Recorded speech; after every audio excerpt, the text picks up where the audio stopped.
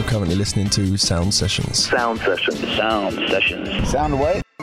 Sound Sessions. Sound Sessions. You're listening to the sweet sounds of Sound Sessions. Thank you.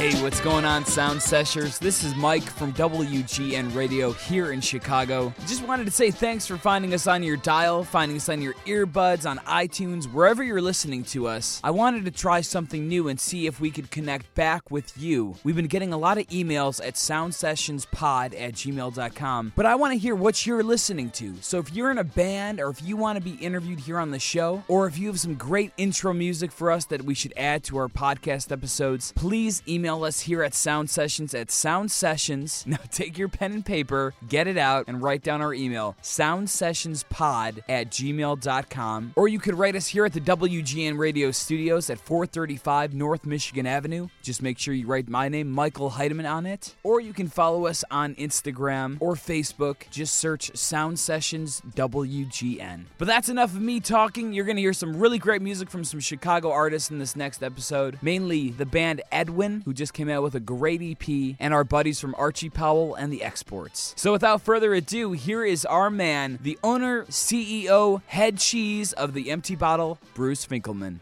Hey, this is Bruce Finkelman from the Empty Bottle, and you are listening to Sound Sessions.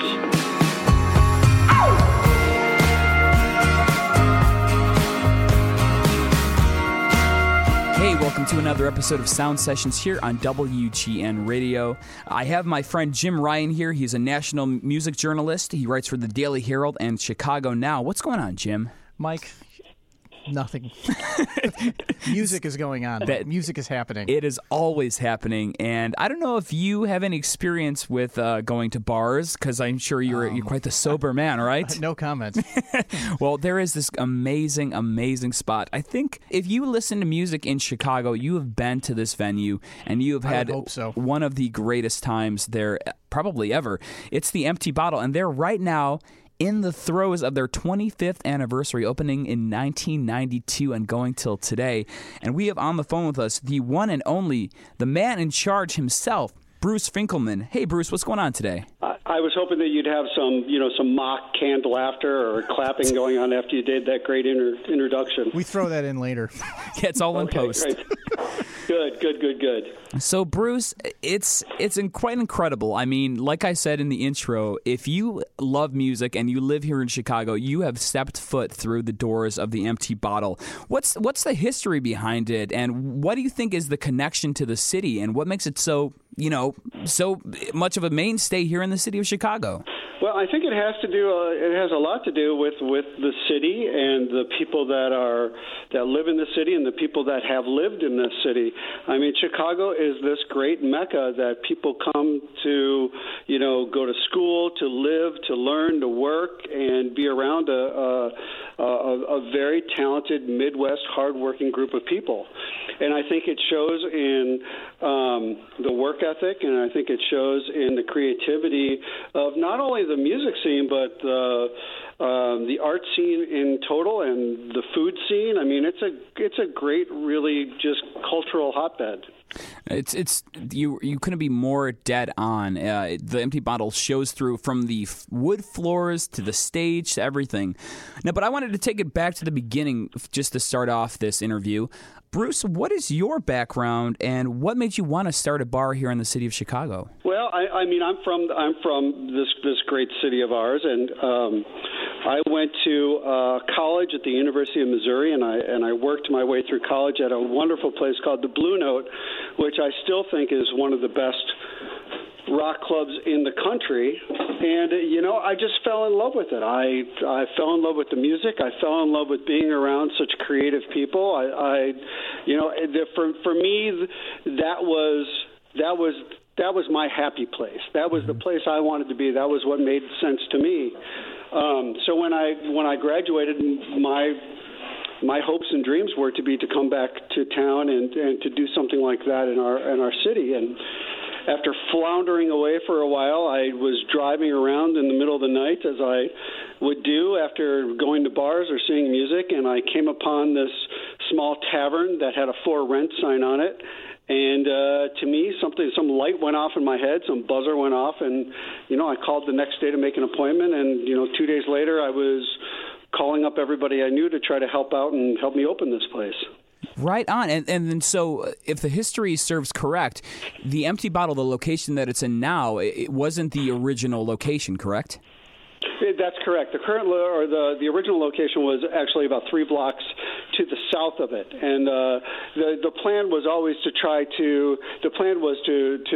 have music playing in this original location. But we did our first show there, and I was really excited. And I always kind of tell the story that it was almost as if, me finally coming into my own. It was like the first day we were going to have a band play there, and I was like, this is what I've been working for, my entire life up to that point to have this band play. And we opened the doors up, and it was a sold-out show, and people were having a great time, and I was working behind the bar, and it was just a great experience. And I remember my landlord walked through the door. I saw him standing there. I took one look at him with my grinning face of accomplishment that I achieved, and he just shook his head, and that was the last show we had at that old place.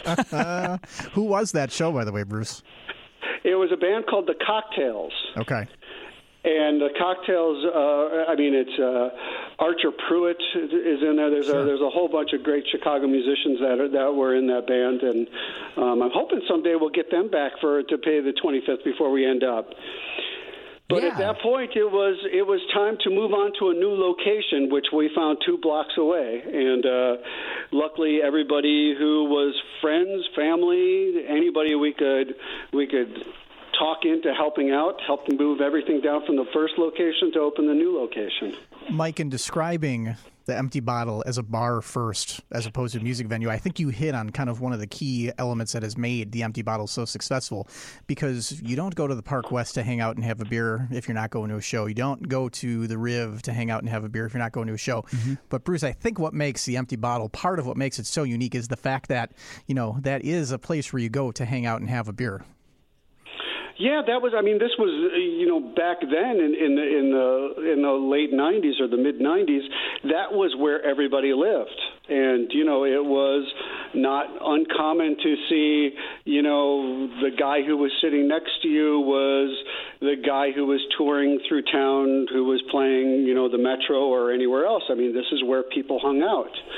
So it made sense to me that if you created a place that you yourself wanted to go to, that I wanted to go to, that maybe there were a few other suckers out there who would feel the same way. And that's really kind of how we kind of got things started, just being a neighborhood bar that happened to have a stage. You kind of spoke about, the relationship with Chicago that has kind of been so key to the success of the Empty Bottle. But I think even more to the point is that relationship with Ukrainian Village, because if you look back, especially, through the 90s to about 2000, you had a venue like Lounge X that, it couldn't survive. One of my favorite places in the world. And it couldn't survive with the neighborhood. But you guys, it's been a lot different story. You have survived and grown and changed with the neighborhood. What's that been like all these years?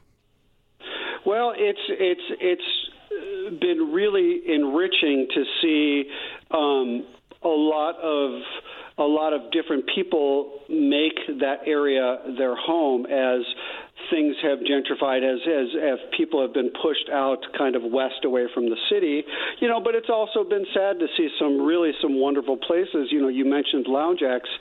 That was some place that I used to get off work and go change clothes in the office there, and I would hang out there for the rest of the night. It was truly one of my favorite places, and to see places like that find their demise because of the neighborhood that they lived in, it kind of made me think that, the farther out I could get, the more of a chance that I would have to survive.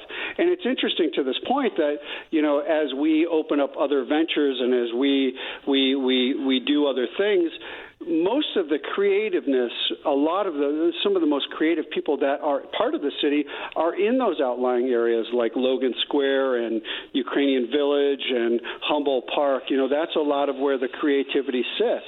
And a part of that is because it's not as expensive, or there's not that barrier to entry that you have having to exist in the Lakeviews or the downtown areas.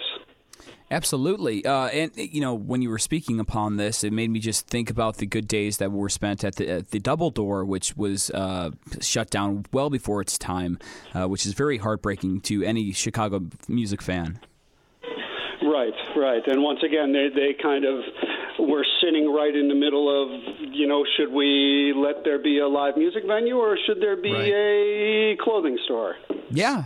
I mean, you terrible. mentioned the G word. You mentioned gentrification, and obviously Ukrainian Village is starting to head in that direction. Where do you see the future lying for Empty Bottle here? Do we get to look forward to 25 more? I hope so. I mean, I think a long time ago I realized that at some point my musical taste, as much as I believe it still is relative, wouldn't be relative.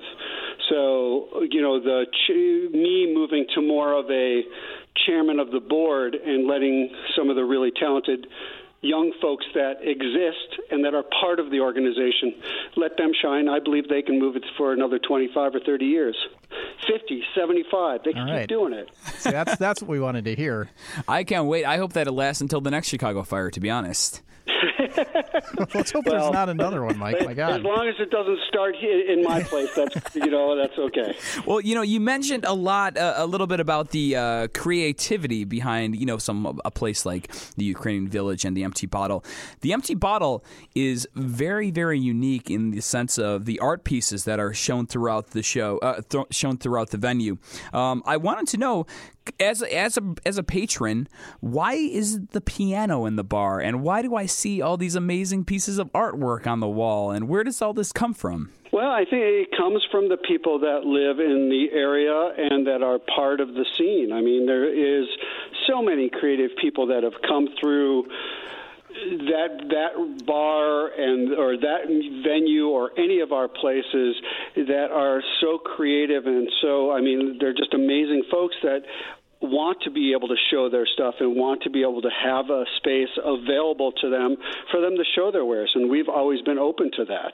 And I think that that's part of the reason that makes it a neighborhood spot, makes it someplace that's special to the area that it lives. Mike, I remember my first show there, and it was Duval and Hey Mercedes, I think in like maybe 2000, 2001. Do you remember yours? Yes, of course. Mine was in a little bit later than yours. It was Archie Powell and the Exports, which is a great Chicago band, in 2013 when I had come back from South by Southwest and saw them.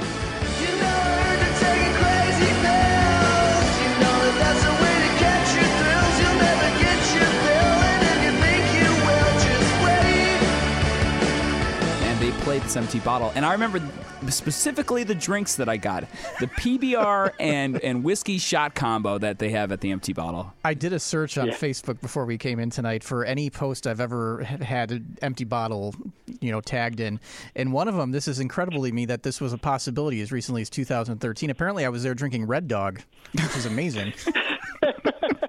But well, we as much as we like to be open to all types of music, we like to be open to all types of liquor as well. Certainly. Well, Bruce, you just kind of mentioned that diversity, and obviously that's kind of one of the hallmarks of the Empty Bottle. You might have the Hoyle brothers on a Friday night, and you might have Courtney Barnett and Kurt Vile again later in the week. Do you have a particularly fond moment here over all the years? Is there a show that sticks out to you?